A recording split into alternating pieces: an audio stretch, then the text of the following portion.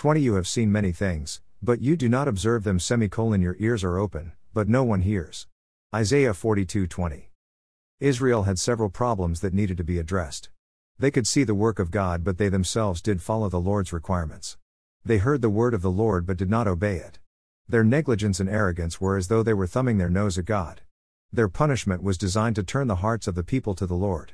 God wants His people to be sensitive to Him and respond.